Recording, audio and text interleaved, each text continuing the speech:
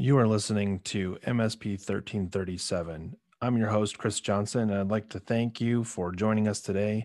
First and foremost, I'd like to thank our sponsor, MSP Ignite. MSP Ignite offers a peer group experience that is unique to managed service providers in the technology industry. If you are serious about implementing a model for success through sharing and collaboration of best practices, this is the best way to do it. Head on over to msp-ignite.com to get more information. All right, on to the show.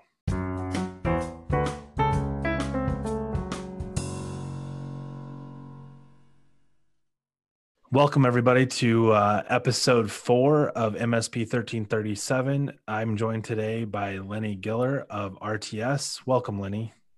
Thank you. Thank you for having me. So it's been an interesting several weeks. We've talked about everything from WannaCry ransomware. We've talked about phishing simulation. We've talked about what does it mean to have secure endpoints. And today we are going to talk about kind of what I think is the paramount or precursor to all of those things being prevented and then managed well, and that is asset management. And so today, Lenny and I are going to talk about some of the things that as an MSP, it really means to go through and say, what are the assets that I'm responsible for in my environment? And then the benefits, I think, to doing a good job as we present that to our clients. So Lenny, recently you and Michael have been going through within your organization, what does it mean to really dial in a hardware asset management process, dialing in the policies, and really looking at sub-controls that identify or put into play what is and isn't there, so that you can be cognizant of new assets that may or may not be managed coming into your environment. Yep. So not to elaborate too much on this, but what were some of the things that really stand out to you when you were going through the sub-controls? Because I know you and I talked probably a dozen or so times over the last few months as you were going through this process. What really stands out for you as far as, making that happen?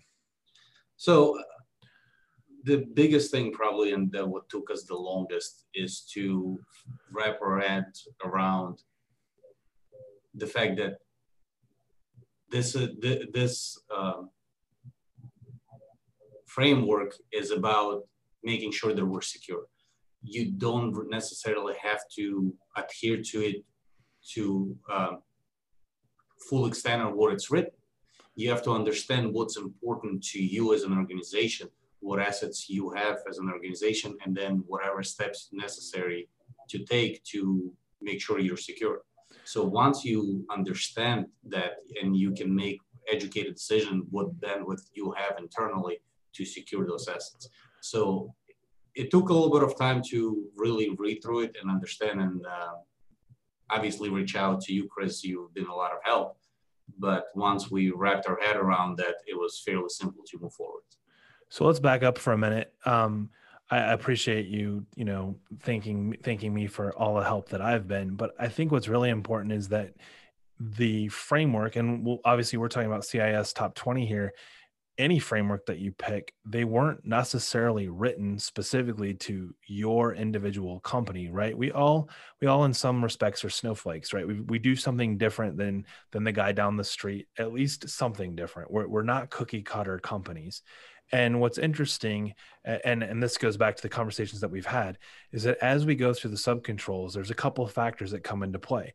Do I have the resources to successfully implement this control in my environment? And number two, does it put me in a position of either improving my security posture, or does it put me more at risk in whether in the ability to go out and make more money, right? Like, because we have to consider the risks of implementing these sub-controls, not just I become more secure. So going into some of the sub-controls, Lenny, talk to me about like, what was like the one control that stands out to you is going, I totally understand this. This makes perfect sense, versus some of the controls that I know you felt really inclined to just hand off to someone that's more of a technical nature. So yeah, I'm not technical myself. So the ones that really made sense for me is to have, it's very simple. It's inventory control, right? It's asset management. So what assets do you have under management in your environment? And it kind of fits in both from the security standpoint, but also how many MSPs out there can tell you right now what are all the assets they have, and are all those assets are approved to be on the network or not, and where are they located. So at any point you can say, yes, I have a spreadsheet that I can tell you exactly how many assets, I can tell you their MAC addresses, and I can make sure that nothing that is allowed, that is not allowed on the network, that we didn't okay, that we didn't touch, that didn't go through our security scans before entering our network. I mean, at the end of the day, let's be honest, we are gold mine for any hacker, because if anybody gets into our environment, they get into environments of 50, 60, 100 other companies. So we definitely have a bullseye on our back. So knowing what you have from your inventory standpoint, it prevents security risk, but it also gives you more flexibility to make business decisions because you know what assets you have. And when anything that comes to technical, I am not technical myself. Michael was the one driving that. And at the end of the day, I don't think this is really about being technical. It's about knowing what you have. And I don't think that's a technical question. So I did this as an experiment in the last couple of weeks. I decided I wanted to really know what assets I had at home. So I started going through some asset inventory, and I figured out, okay, I got, my laptop, my laptops, and I kind of went through the process, and I was really surprised at how many devices I had.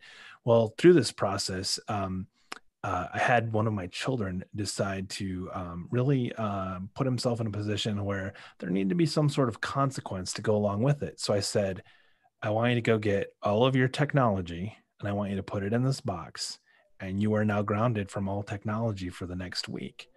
So me thinking that he's going to come back with his cell phone and, I don't know, maybe one or two other devices that could appear. He came back, and I'm telling you, this is like a legal size filing box, and it was completely filled with tech. And I'm going, where did this stuff even come from? Like half of it I didn't even recognize. So I just so happened to have I was working with the school district to do some recycling, and I had put some of that stuff in my garage to go and dispose of it. And he had happened to go through it. All of it still worked, but it needed to be recycled. So, under our own eyes, under my nose, I had technology leaking into my network that I wasn't aware of, or even doing anything to manage. And this is at my house. So if we think about that in the context of doing this for ourselves, to your point about security, totally get it. So let's talk about how this factors in as we start talking with our clients, because you and I have had this conversation. They're very resistant to this, right? And even other MSPs saying, well, if I'm going to get ransomware, I'm going to get ransomware. What's the point? And I think that as we've talked about this, there's two really, really good reasons, I think, to do this. One, you've already talked about the security. Knowing what you have helps you make good business decisions about what you need to purchase and acquire going forward. But the second one I think is really important too, and that is, how do I help my client manage their own assets to prevent devices from coming onto the network that shouldn't be there, which comes back to, and this is really MSP focused, right? What am I billing monthly to my client when yesterday they had, 150 devices, and tomorrow they have an additional 30, like we were talking about? So, like you said, it's knowing what you have on the environment from the billing standpoint, because at the end of the day, whatever your billing practices are, you're still spending time and effort and money on managing those devices. And whether you're going to bill them right away or you're going to give them some grace period, it really makes no difference. But think about this. At some point, you're going to have to do a true up, right? You're going to have to take a look and see what other devices popped into the network and how much time is it really going to take you to reconcile your billing. But if you have tools and if you have a system in place that first of all protects your customer from rogue devices on the network and potential security breach, but also at the same time helps you streamline your billing. And we all know that billing can take a lot of time and a lot of effort. That's a win-win for everybody. They're secure, and you're billing correctly. you're not wasting time and energy and money on something, and then you're looking at your monthly profit reports, you're like, well, how come this customer went down 10 points from last month? Well, because that customer now has 10 more devices that you had no idea about. Right. This really is a we do this in peer groups, right? When we sit down and talk about financials, one of the things that we look at is, what is the cost of per endpoint versus profitability. And I realize we all talk about we've transitioned away in a lot of things to, we do a per user billing model, but we're still factoring our costs in, right? So if a user, yeah. So if one of your end users that you're charging whatever the fee might be per month, and they add another tablet or another laptop and they want those managed just like their other devices, there's that cost. But what about the devices that they don't want us to manage, right? So I bring my cell phone in that's personal, and I go and put it on the network. What are the risks that are taking place that need to be brought to the attention of the client by you, the MSP, when those types of things happen? Yeah, so I mean, perfect example. Oh yeah, we have this intern computer, or we have 10 intern computers. We don't really care about managing them. Well, are they connected to your network? Yes. Well, if they're connected to your network, and we all know that interns are just brilliant people and they work 8 hours a day without taking a break, and all they do is your work stuff, they're not going to go and click on something that is potentially going to bring your entire environment down. So if it's not, if those devices are not supported there and they're not managed, yeah, you're going to have a problem on your hand. And eventually, when the problem will occur, they'll forget really quickly that you told them that that device needs antivirus, that device needs to meet your baseline configuration. And by the way, that desktop is Windows XP that they just won't get rid of. They'll forget all these conversations that you had that would expect you to fix at actual cost. So now you're looking at 2-3 days worth of cleanup. What is that going to do to your bottom line? Well, that's the whole assumption factor, right? Our clients assume that because we're in the room that we do all these things regardless of what's there at the cost that they signed off on. I think it's really interesting when you put it in that perspective. If you think about devices coming and going, what are the real risks, right? So I think about what it is to me. If they bring in a device that's running Windows XP or Windows 7 or any number of things that might have been, say, the intern device, those are substantial risks. And we haven't even really touched on it, but as we go through subcontrols, the other element to this is it's not just the management of assets, it's the management of authorized and unauthorized assets, right? So you're managing both of those things. And so to your point, whether it's an intern or my personal device, if you have good asset inventory in place, then you can identify when a device shows up on a network that's, say, tied to sensitive information. You can literally go, hey, wait a second, that device should not ever show up on that network. Whether it shows up in your office or not, it's not my responsibility. But if I can't show you that that was an unauthorized device, then you're going to always assume I'm taking care of everything in the room. Yeah, and to your point, if you actually read through Control 1 and all the 8 sub-controls, and then you read the policy itself, you'll realize really quickly it's not just about the security. It's also about, not just about the device management. It's also about the security portion of it. So perfect example would be, I know of an MSP that asked a question not too long ago and said that somebody plugged in a Wi-Fi device on their own client's network, and all of a sudden they had 30 new devices appear on the network.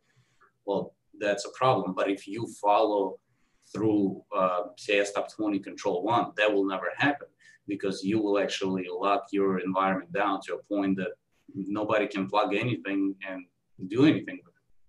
So security is a huge portion of it.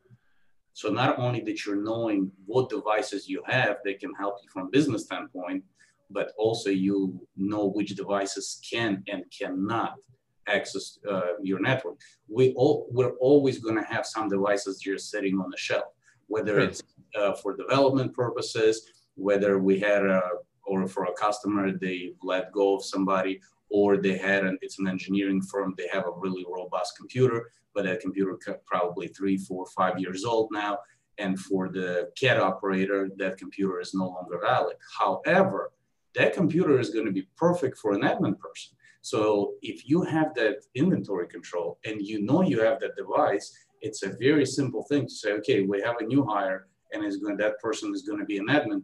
Why not just reassign that computer, make sure that it fits within our baseline configuration and it has all the security features enabled on it?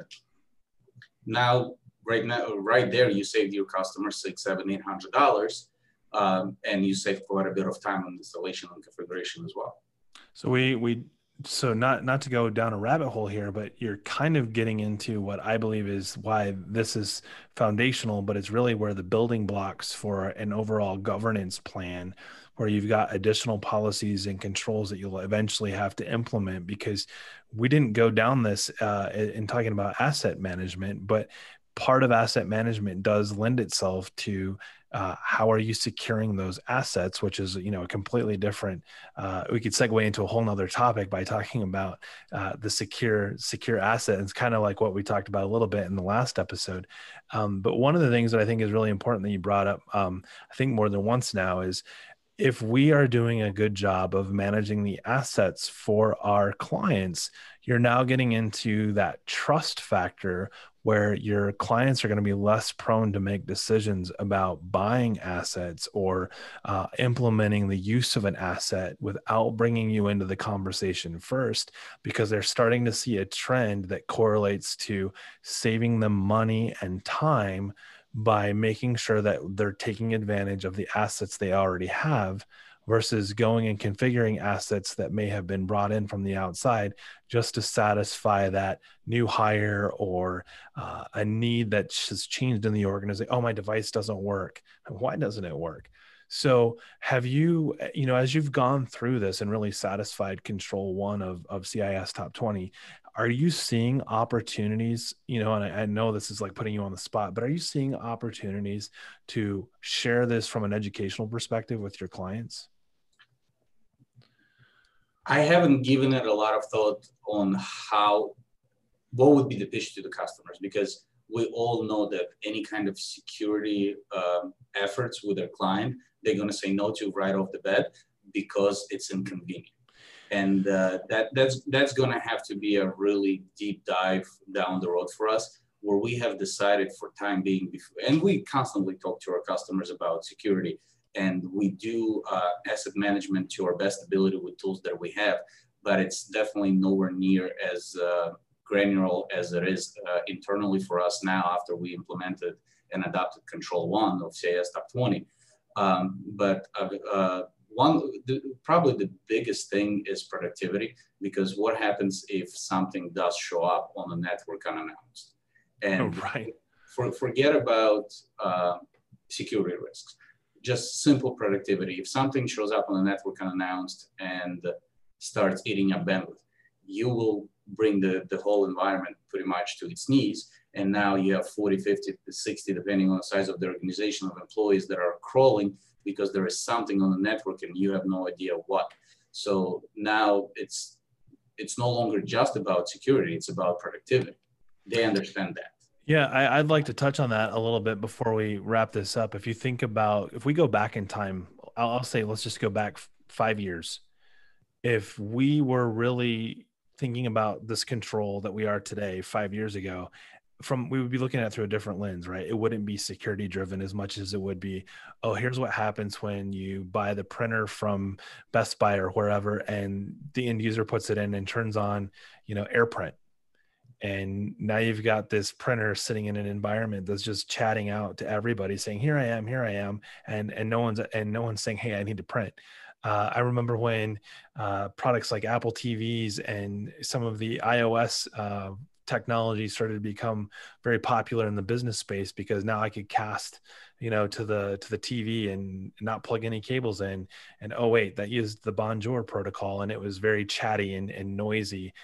Fast forward, we've got a whole lot of other reasons for it, but ultimately this is getting into that whole the IoT, the Internet of Things, these devices that create a lot of noise that are not necessarily bad products in and of themselves, but not properly managed, not put on the right network, lend itself to a poorly implemented productivity, right? Like this reduces the ability to be productive in an environment solely because we put devices in there that were convenient. Yes, technology is a wonderful thing, but it absolutely has to be managed. So something that you think is going to be a game changer for you as an organization can have really negative impacts on the business from a productivity standpoint. So without knowing what's on your network and how it's going to behave on your network, without having the protocols in place, checks and balances before you implement something, it's a recipe for disaster.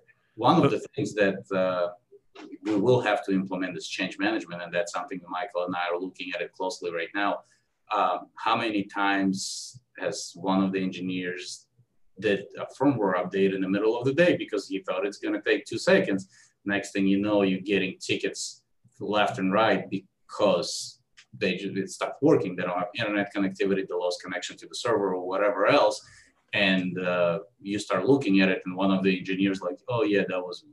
So now you're getting into yet another podcast that we'll have to spend some time on. I think you're volunteering for at least one of those. I got a couple more questions for you. One is, you touched on this a little bit. You talked about how granular you went within your own MSP on implementing asset management. Talk to me a little bit about your sort of I don't want to say hesitation, that's not the right word, but the approach that you're taking with your clients, because I think it's very clear that you don't necessarily need to go and hit all 8 controls. It's really about what makes sense for the client. And we know that there's probably 2, maybe 3 of those sub controls that are must-haves. Can you kind of talk about that a little bit? So the approach that I think I will be taking with my customers is more of an educational approach, not saying, hey, you absolutely must have some kind of security framework. Plus, let's not forget that in today's world, we have a lot of help for them to understand that they need that. Mm-hmm. Their insurance company is knocking on their door, and every time that they have to renew their cybersecurity policy, which probably most of the companies now they have it, they get presented with a questionnaire. Now, and you and I had this discussion on the questionnaire, whether it's valid or not, let's put that aside for a second, mm-hmm. But they still have to fill out some sort of questionnaire. And what do? They look at it and they call their MSP and they're like, well, I got this. Can you fill this out for me? This is an opportunity right there to open that conversation with your customer. And the plan that I'm probably going to implement is, okay, let's sit down, let's review what it is, CIS Top 20, let's say. Why is that important? What controls are there? And what are some of the sub-controls? And the biggest thing is we're going to talk about different implementation groups. You don't have to do all of them. Right. Let's see what makes sense for you. Let's see what your security appetite is. And let's take baby steps, because all of those policies and procedures have to be reviewed on annual basis. Just like we always, as MSPs, we always talk about touch points. Right. And then those touch points in a lot of cases are a lot of nonsense, really. But if you have something as important as security and you sit down with them and you start talking to them, this is where we implemented last year. This year we can implement this. Or you might have some other ones that do have compliance reasons why they have to implement all of it at once, and they might not have a choice. You know what I mean? So just opening their eyes and explaining to them what exactly it means to have cybersecurity policies in place and how they benefit them one by one, I think it's going to open their eyes rather than putting a stack of papers and say, now your network is going to be extremely restrictive. Do you think that, as we close this out, do you think that there are controls in that stack that you're going to implement because you're managing their environment? So I get the education part of this, I think, is educating them as to what you do for them. But do you see that there are sub controls that you need to just implement as a part of managing their environment? Well, the very first one, absolutely, is having that detailed asset inventory. Because right now we have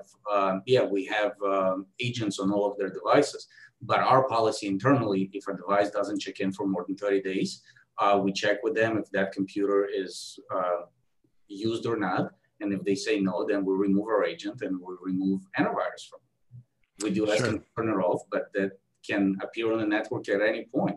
But if we have full control of that, we'll just tell them we decommissioned that computer for time being, and we unplugged it. That's where it is, and we have that computer available for a new hire at any point.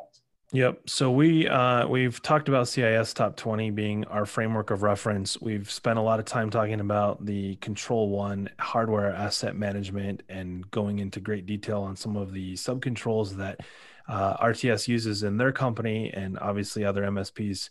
Take note, you may not use every single one of those subcontrols, but it is likely that you will implement many of them. And then to just remember that as you look to implement this with your clients, you may not implement more than that first control of making sure you have detailed documentation of those assets. With that, this has been an episode of 1337. Thanks for joining us and have a great day.